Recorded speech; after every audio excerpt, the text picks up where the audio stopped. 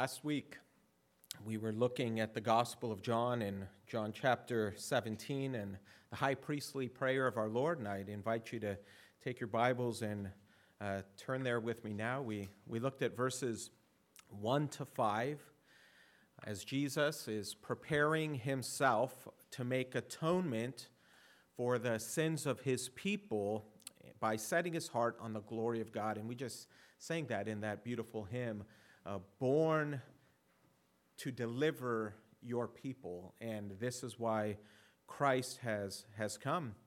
And we saw last week as well that the glory of God is integrally bound up with the benefit of all that the Father has given him.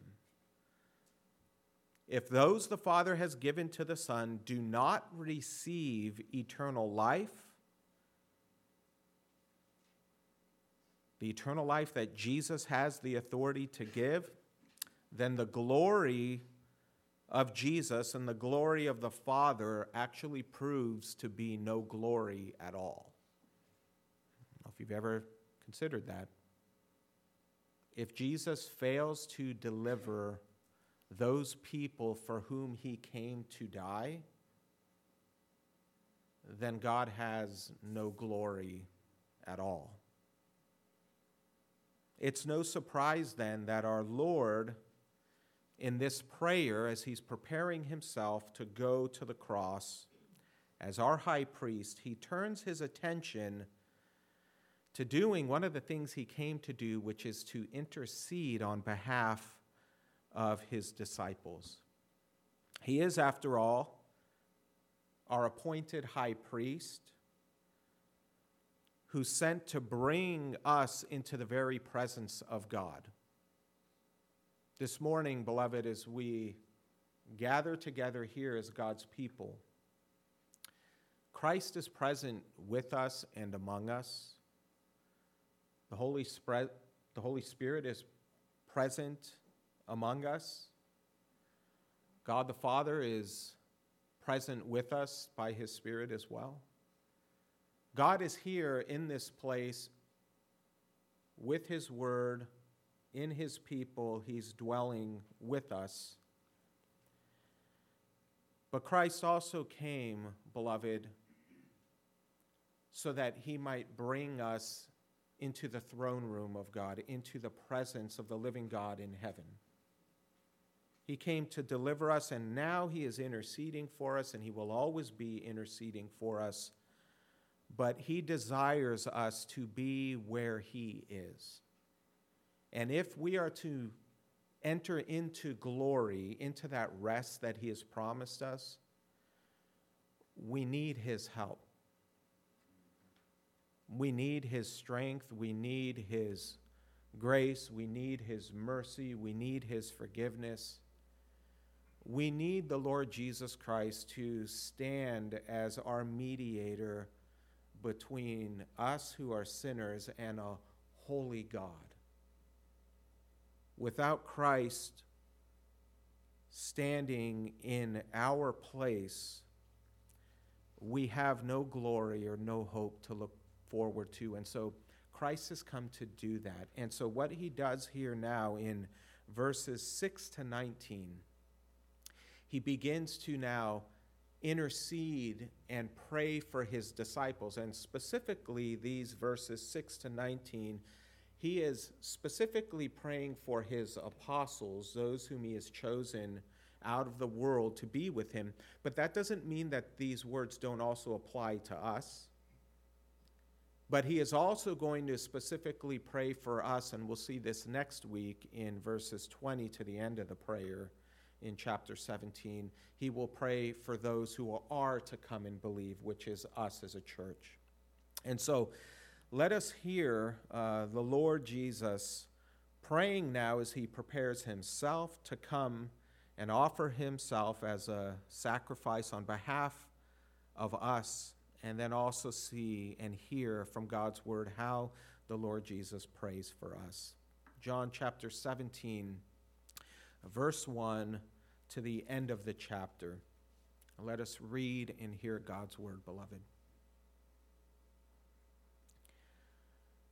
When Jesus had spoken these words, he lifted up his eyes to heaven and said, Father, the hour has come. Glorify your Son, that the Son may glorify you, since you have given him authority over all flesh to give eternal life to all whom you have given him. And this is eternal life, that they know you, the only true God, and Jesus Christ, whom you have sent. I glorified you on earth, having accomplished the work that you gave me to do. And now, Father, glorify me in your own presence with the glory that I had with you before the world existed. I've manifested your name to the people whom you gave me out of the world. Yours they were, and you gave them to me, and they have kept your word. Now they know that everything that you have given me is from you. For I have given them the words that you gave me, and they have received them and have come to know in truth that I came from you, and they have believed that you sent me. I am praying for them. I am not praying for the world, but for those whom you have given me, for they are yours. All mine are yours, and yours are mine, and I am glorified in them, and I am no longer in the world, but they are in the world, and I am coming to you. Holy Father, keep them in your name which you have given me, that they may be one, even as we are one. While I was with them, I kept them in your name which you have given me. I have guarded them, and not one of them has been lost, except the son of destruction, that the scripture might be fulfilled. But now I am coming to you, and these things I speak in the world, that they may have my joy fulfilled in themselves. I have given them your word, and the world has hated them, because they are not of the world, just as I am not of the world. I do not ask that you take them out of the world, but that you keep them from the evil one. They are not of the world, just as I am not of the world. Sanctify them in the truth. Your word is truth. As you sent me into the world, so I have sent them into the world. And for their sake I consecrate myself, that they also may be sanctified in the truth. I do not ask for these only, but also that those who will believe in me through their word, that they may all be one, just as you, Father, are in me and I in you, that they also may be in us, so that the world may believe that you have sent me. The glory that you have given me, I have given to them, that they may be one, even as we are one. I in them and you in me, that they may become perfectly one, so that the world may know that you sent me and loved them, even as you loved me. Father, I desire that they also whom you have given me may be with me where I am, to see my glory that you have given me, because you loved me before the foundation of the world. O righteous Father, even though the world does not know you, I know you, and these know that you have sent me. I made known to them your name, and I will continue to make it known, that the love with which you have loved me may be in them, and I in them. Thus concludes the reading of God's word. Let's pray.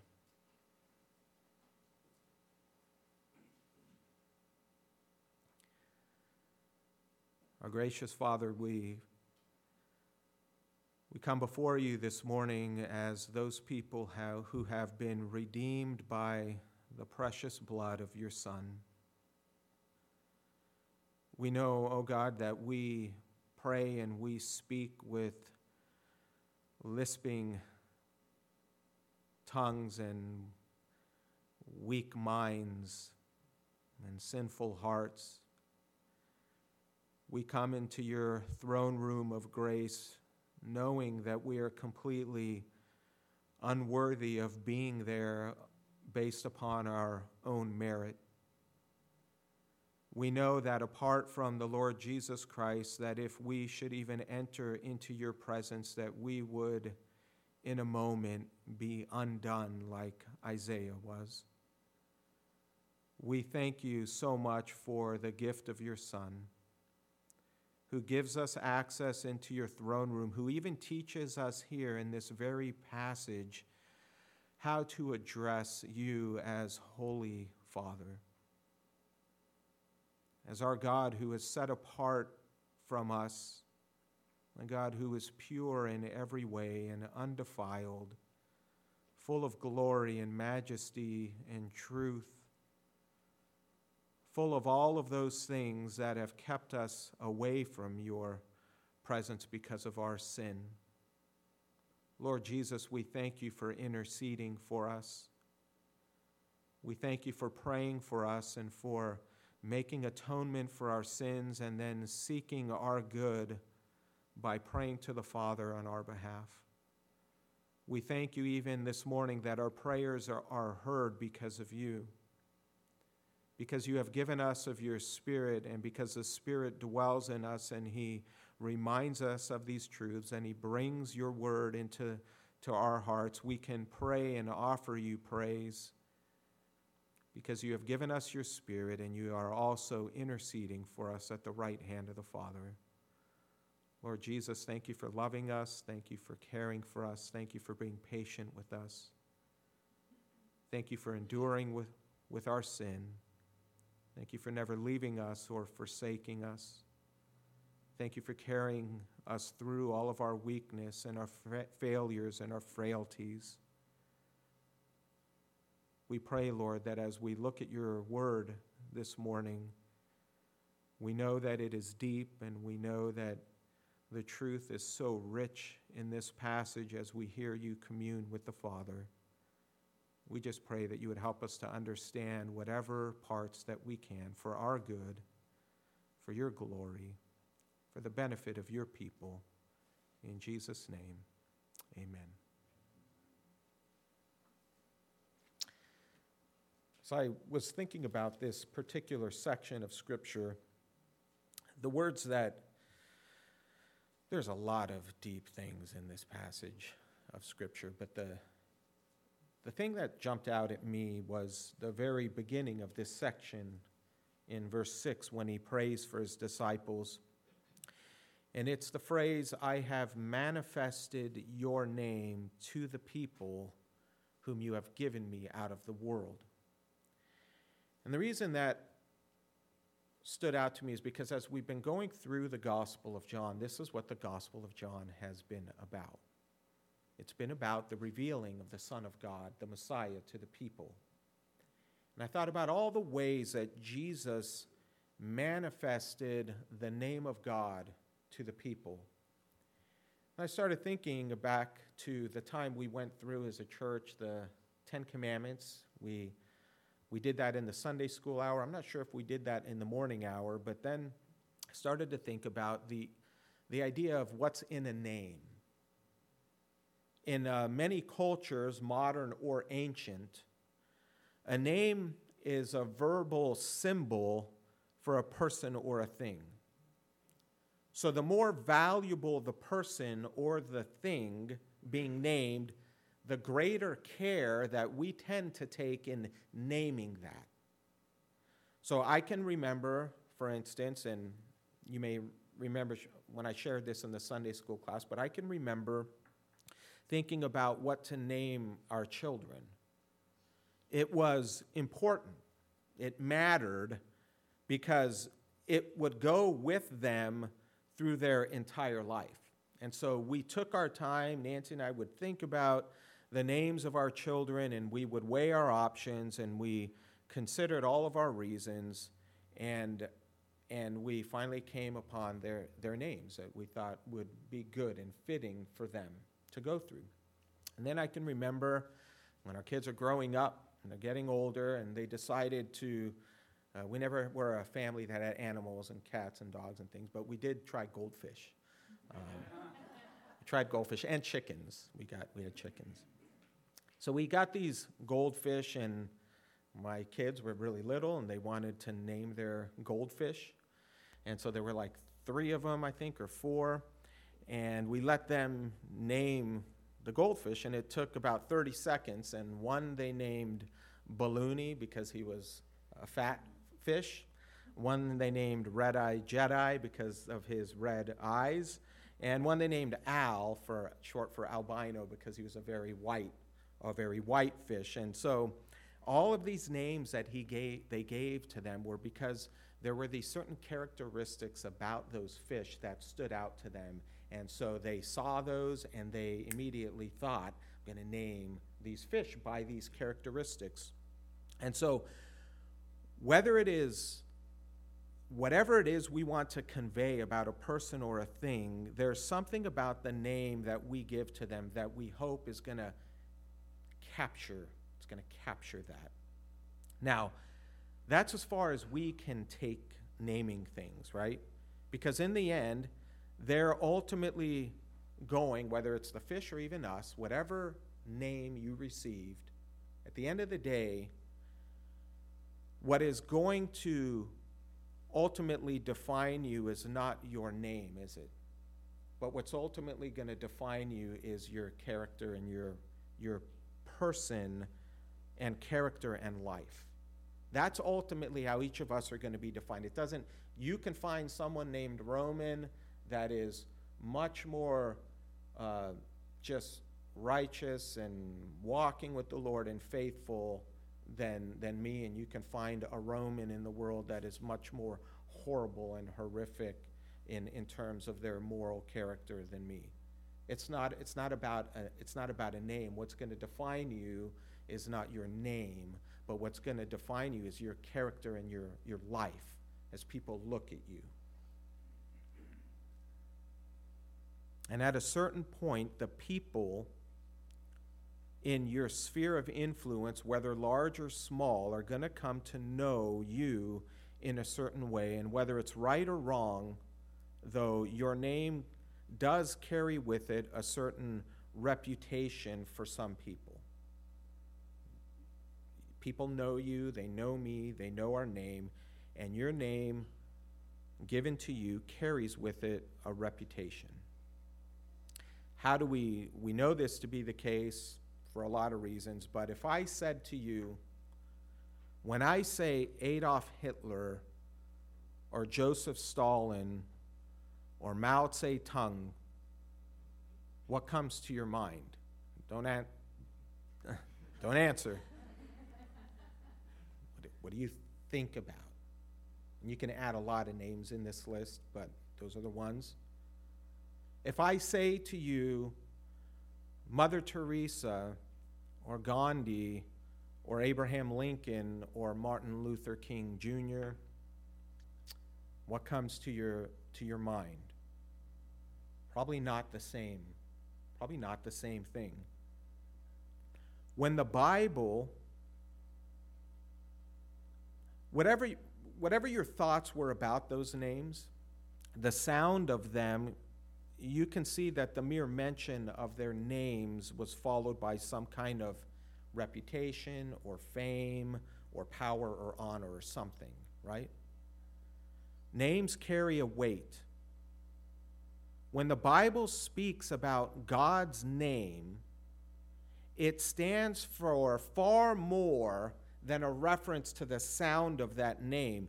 It includes God's person, his attributes, his words, all that he is. Yahweh's name is the very essence of who God is. God's name is that by which he is called. It is that by which he is made known to us. It is that by which his nature and his perfections are revealed to us in all of their glory and splendor. There is an extremely large list in the scriptures that talk about what the name of God actually means. One of the things that the name of God means is, like I said, it encompasses his whole person. So Yahweh and his name are interchangeable in the scriptures with his person. So Isaiah 30 verse 27 says, for example, behold, the name of the Lord comes from afar, burning with his anger and in thick rising smoke. His lips are full of fury and his tongue is like a devouring fire. Deuteronomy 28:58. If you are not careful to do all the words of this law that are written in this book, that you may fear this glorious and awesome name, the Lord your God. So when the scriptures talk about the name of God, they are talking about the very person of God.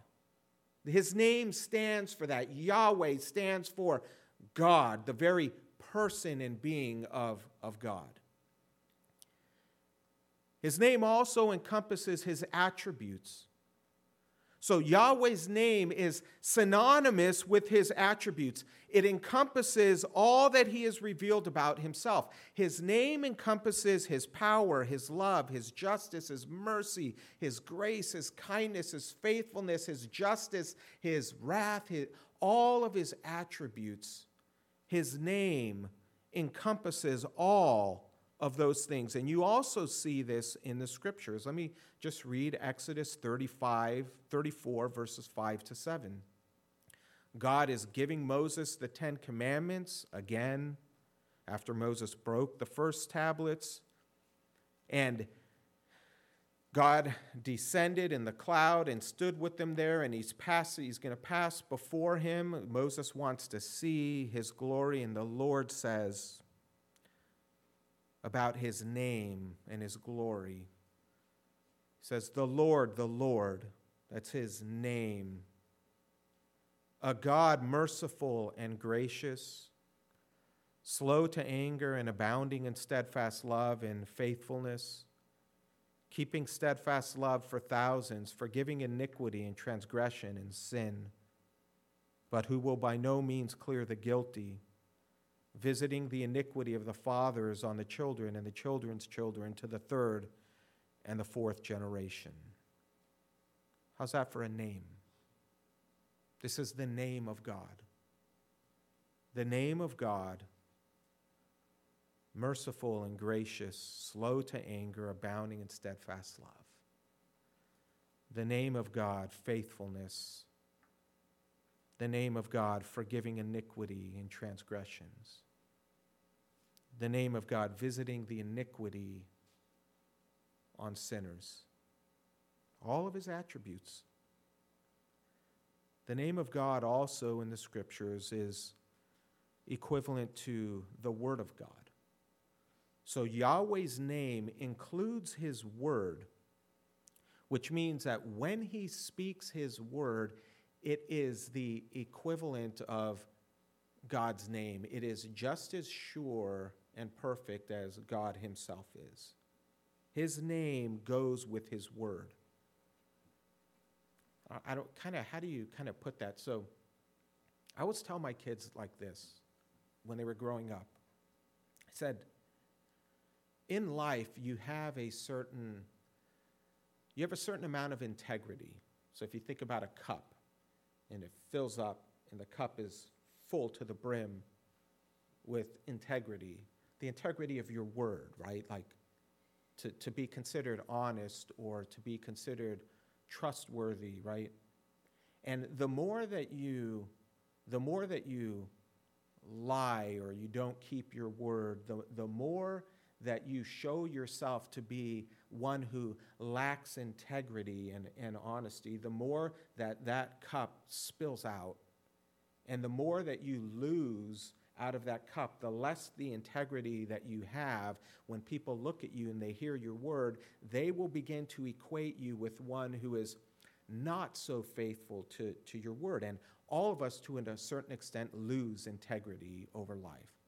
And when you lose that integrity, it's very hard to get that integrity back. It's very hard for people to begin to trust you again with your word because you lose your name and the way that you've lived, you've lost that integrity.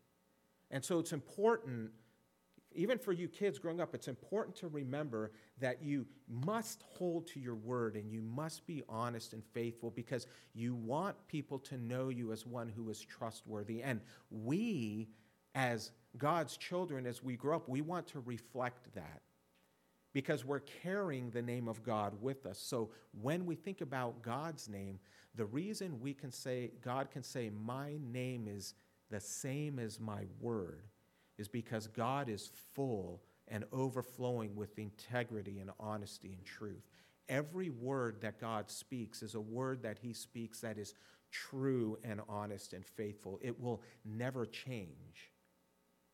God's name is his word. This is why Jesus in this chapter, starting in verse 6, Jesus says, I have manifested your name to the people whom you gave me out of the world. Yours they were, and you gave them to me, and they have kept what? Your word. Jesus manifested the very word of God to these people. Verse 26, he says, I made known to them your name, and I will continue to make it known, that the love with which you loved me may be in them, and I in them. So when Jesus says, I've manifested your name to the people whom you gave me out of the world, Jesus is saying, I have revealed the very essence of God to them. I have revealed to the world and to these disciples my person, my attributes, and my word. And so for anyone to savingly know God, this is why the scripture says that to be saved and to savingly know God, there is no other name given under heaven among men by which you must be saved. Because Jesus is very God of very God. And he revealed himself to these men and to these disciples in all that he taught, in all that he said, in his very person.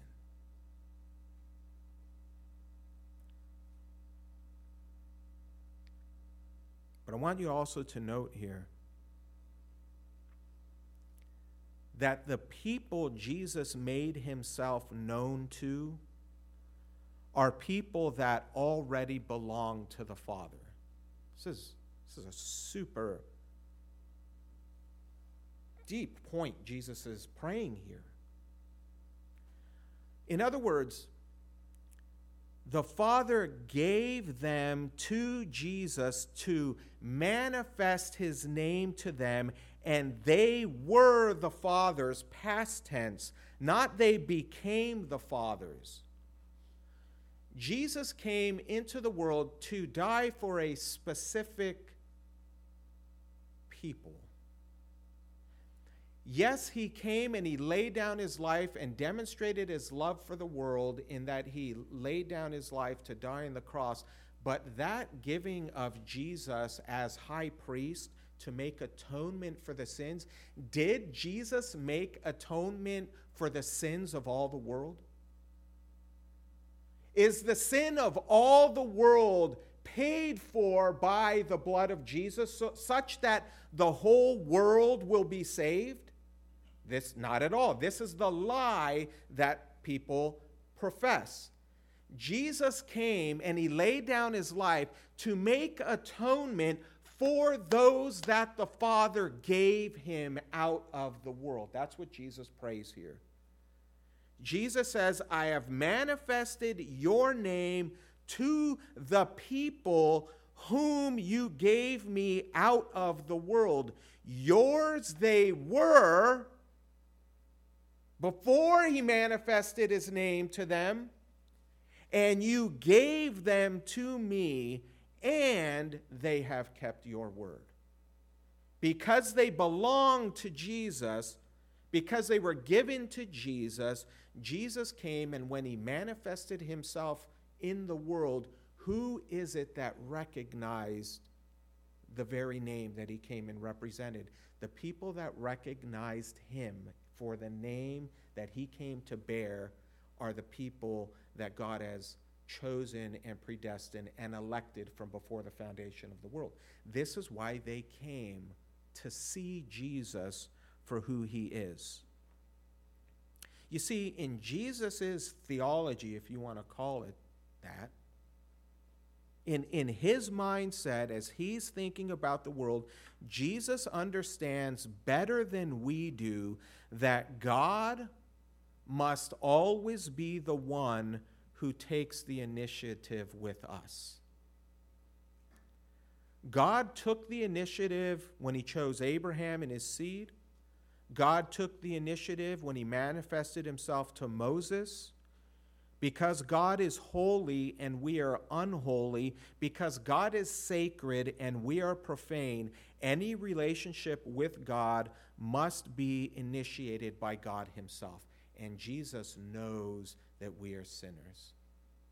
And so Jesus comes into the world to manifest his name to those whom the Father has given him. This is why when he came to Moses in chapter 3, when the Lord saw that Moses turned aside to see the burning bush, you remember that? And God called out of him from the burning bush. He says, Moses, Moses. Moses sees a burning bush and he says, here I am. Then the Lord said to Moses, who's now seeing the burning bush, do not come near. Take your sandals off your feet, for the place on which you are standing is holy ground. And Moses said, and God said, I am the God of your father, the God of Abraham, the God of Isaac, and the God of Jacob. And Moses hid his face, for he was afraid to look at God. Who took the initiative to come to Moses? God took the initiative. Did Moses seek out God? Moses didn't go and seek for God, but God came and manifested himself to Moses.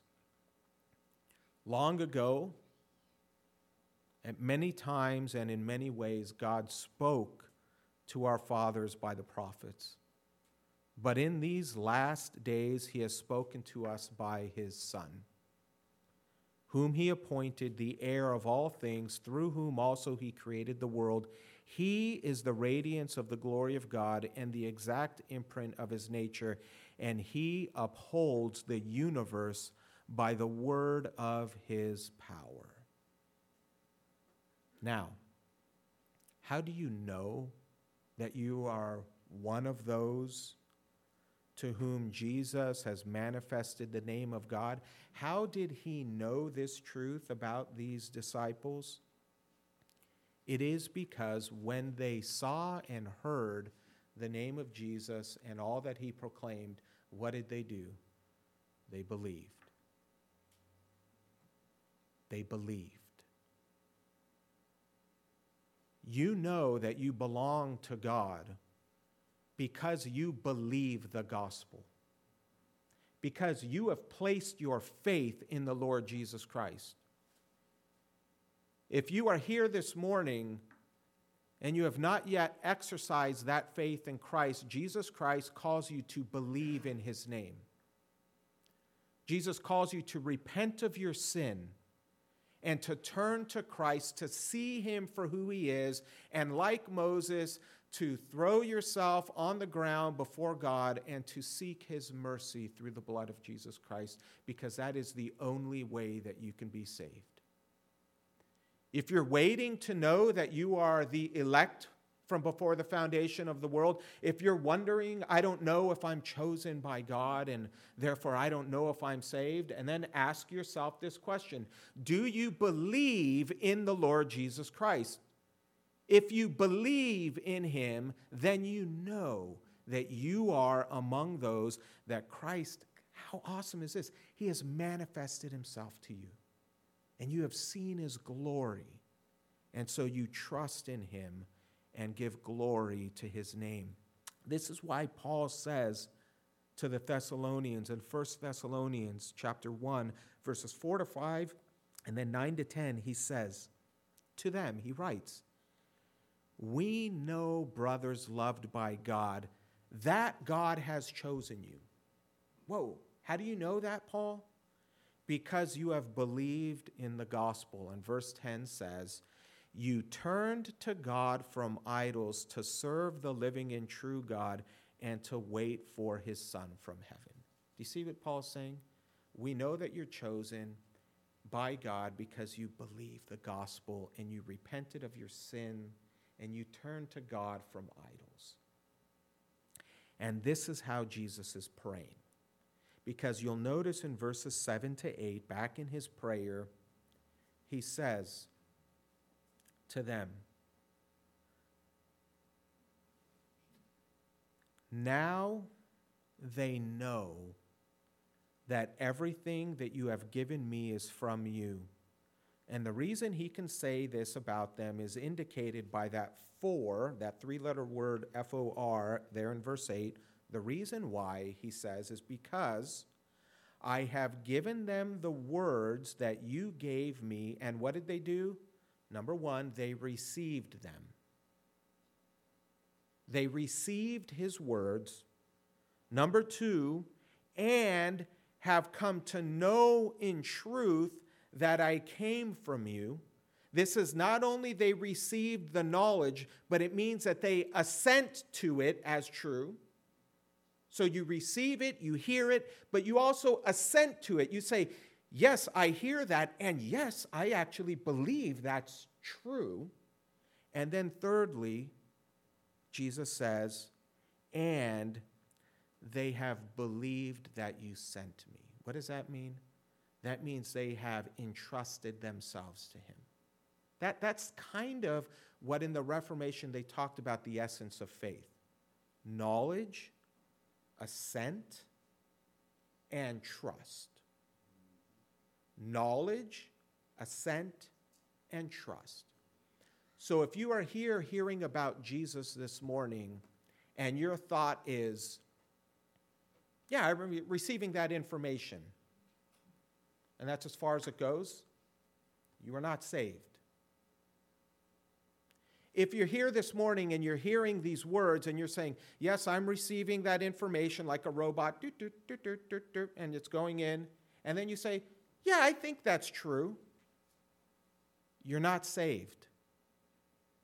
If you're hearing it and you're receiving the information and you're saying, yeah, I think that's true, and then you are then saying, in light of that truth, oh, Lord, I need a Savior and I need someone to pay for the price of my sin, and I only see Jesus as the one who is capable of doing that, and you entrust yourself to Jesus as a Savior, then you are saved.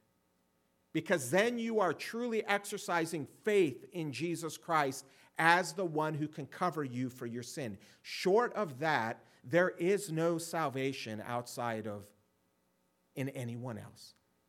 But beloved, when you have trusted and placed your faith in Christ, you've believed and assented and trusted him.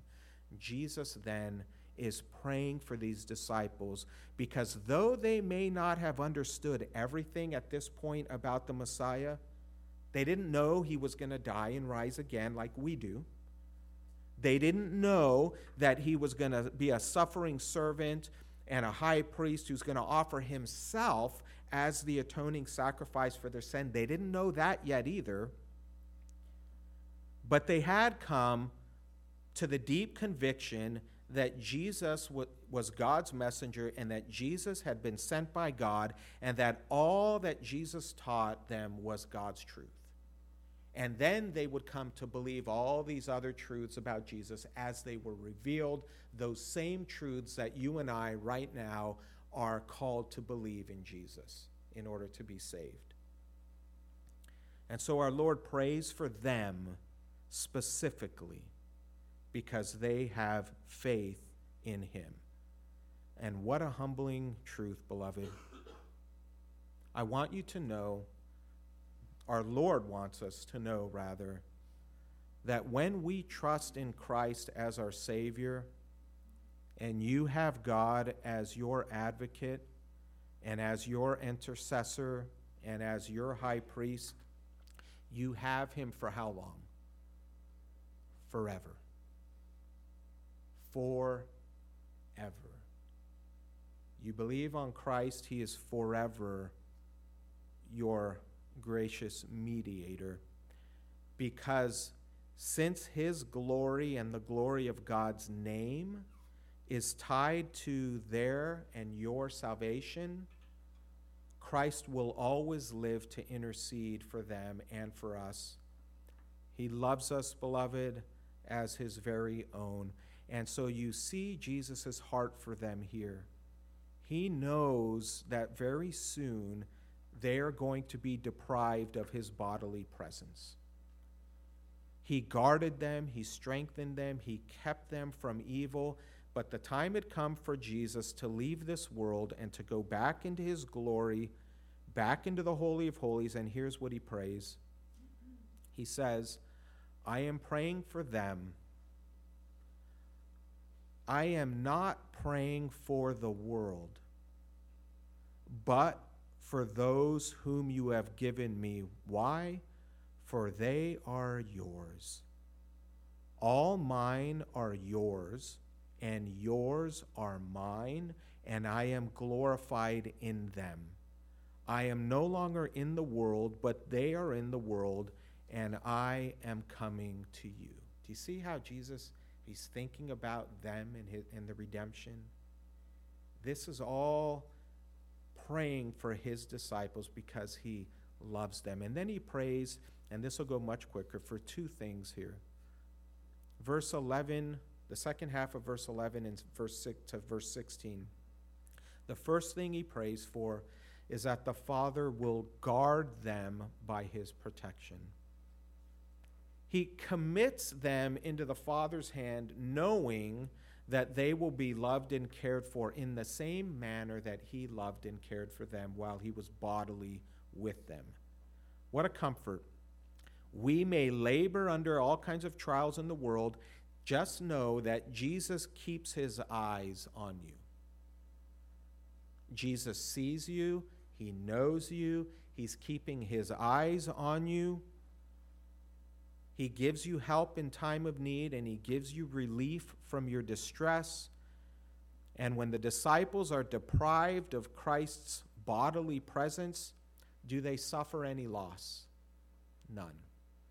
Because Christ has prayed for them, the Father loves them, and the Spirit has come to dwell in them. And so Jesus prays, Holy Father, keep them in your name, which you have given me, that they may be one, even as we are one. He's saying, in other words, keep them faithful. Keep them trusting in me. Keep them guarded in their faith. Keep them loyal to my name, God, that they might not fall away unto destruction. If Jesus doesn't pray for us like this, we're doomed. If Jesus didn't pray for you, beloved, you would die in your sin, because you would not go on believing. Neither would I. But Christ prays for us. He intercedes for us, and he doesn't desire them to fall away. One did fall away, didn't he? Who? Judas? Jesus says in his prayer, I've guarded them, not one of them has been lost, except who? The son of destruction, that the scriptures might be fulfilled. We already covered this, but he prays that way because Judas was not one of his own. Judas belonged to the world, and Judas, at the end of his life, ultimately went to be with the world to whom he belonged. This is why Judas was lost, because God had foretold it, that there would be a traitor among them, and his name was Judas. But now, Jesus says, I'm coming to you, and these things I speak in the world, that they may have my joy fulfilled in themselves. What a blessing, beloved. Be comforted. Comforted? Is that even a word? Comforted. Be joyful. Christ prays for you. He loves you. Lay it to heart, beloved. Though the world rage against God's children on account of the gospel, God will never forsake those who live to defend it. And so he prays for them. This is something Jesus spoke about in John 6 and John 10. Listen to these verses. This is how secure you are. All that the Father gives me will come to me, and whoever comes to me I will never cast out. For I have come down from heaven not to do my own will, but the will of him who sent me. And this is the will of him who sent me. See, right here he's praying according to God's will. This is the will of him who sent me, that I should lose nothing of all that he has given me, but raise it up on the last day. For this is the will of my Father, that everyone who looks on the Son and believes in him should have eternal life, and I will raise him up on the last day. Jesus is just praying here in accordance with the will of the Father. You will never be lost. And then John 10, 27 to 30. My sheep hear my voice. I know them, and they follow me. I give them eternal life, and they will never perish, and no one will snatch them out of my hand. Why? My Father, who has given them to me, is greater than all, and no one is able to snatch him out of my Father's hand. I and the Father are what? Are one. Oh, so awesome. Nobody can take them away from the Lord Jesus Christ. He's died for them. He's purchased them. He loves them. He secures them, and he secures us, and he is praying for them. Guard them, Father, in my name. It's a done deal. Second thing, he prays for them. He knows they need to be guarded because there's an evil one, a devil, who goes around like a roaring lion seeking those whom he may devour. So he knows he needs to pray for them, and he does. But the second thing he prays here, the second petition, and we'll close with this one, is he prays for their sanctification by the truth. Guard them, sanctify them. Verses 17 to 19. He says, sanctify them in the truth. Your word is truth. The word sanctify is derived from the word group which revolves around the word holy. So when it comes to God, God is holy because God is set apart from this world and its sin. You understand that, right? To think of God as holy, you think of God as being set apart from the world and being set apart from the world's sin. So God is transcendent, he's pure, he's undefiled, he's distinct from his creation. This is why the angels say, holy, holy, holy. Just other and transcendent. And so for someone then, you and me, to be sanctified is for us to be set apart unto God for his purposes alone. This is what it means to be sanctified. So Jesus, regarding him being sanctified, about Jesus, regarding himself, regarding the gospel, regarding his instruction that has been revealed to them and that they have come to believe, Jesus is praying that they will be set apart, that they will be sanctified in the truth. Your word is truth. That they would be set apart by God's word, by the truth, and by the truth of it. Jesus, the way, the truth, and the life, the word of God incarnate, set them apart, Father, unto that truth, and sanctify them by it. Make them pure and holy by it. Jesus says this is why he consecrates himself. This is why he goes to the cross, to die for your sin, but also to set you apart unto himself. So this truth that Jesus sends them into the world with, the Great Commission, if you will, Matthew 28, Make disciples of all the nations, baptizing them in the name of the Father, the name of the Son, and the Holy Spirit, teaching them to observe all that I have commanded you. So Jesus is praying here for them. Sanctify them by that truth. Your word is truth. As you sent me into the world, so I have sent them into the world. And for their sake I consecrate myself, that they also may be sanctified in the truth. Set apart in the truth.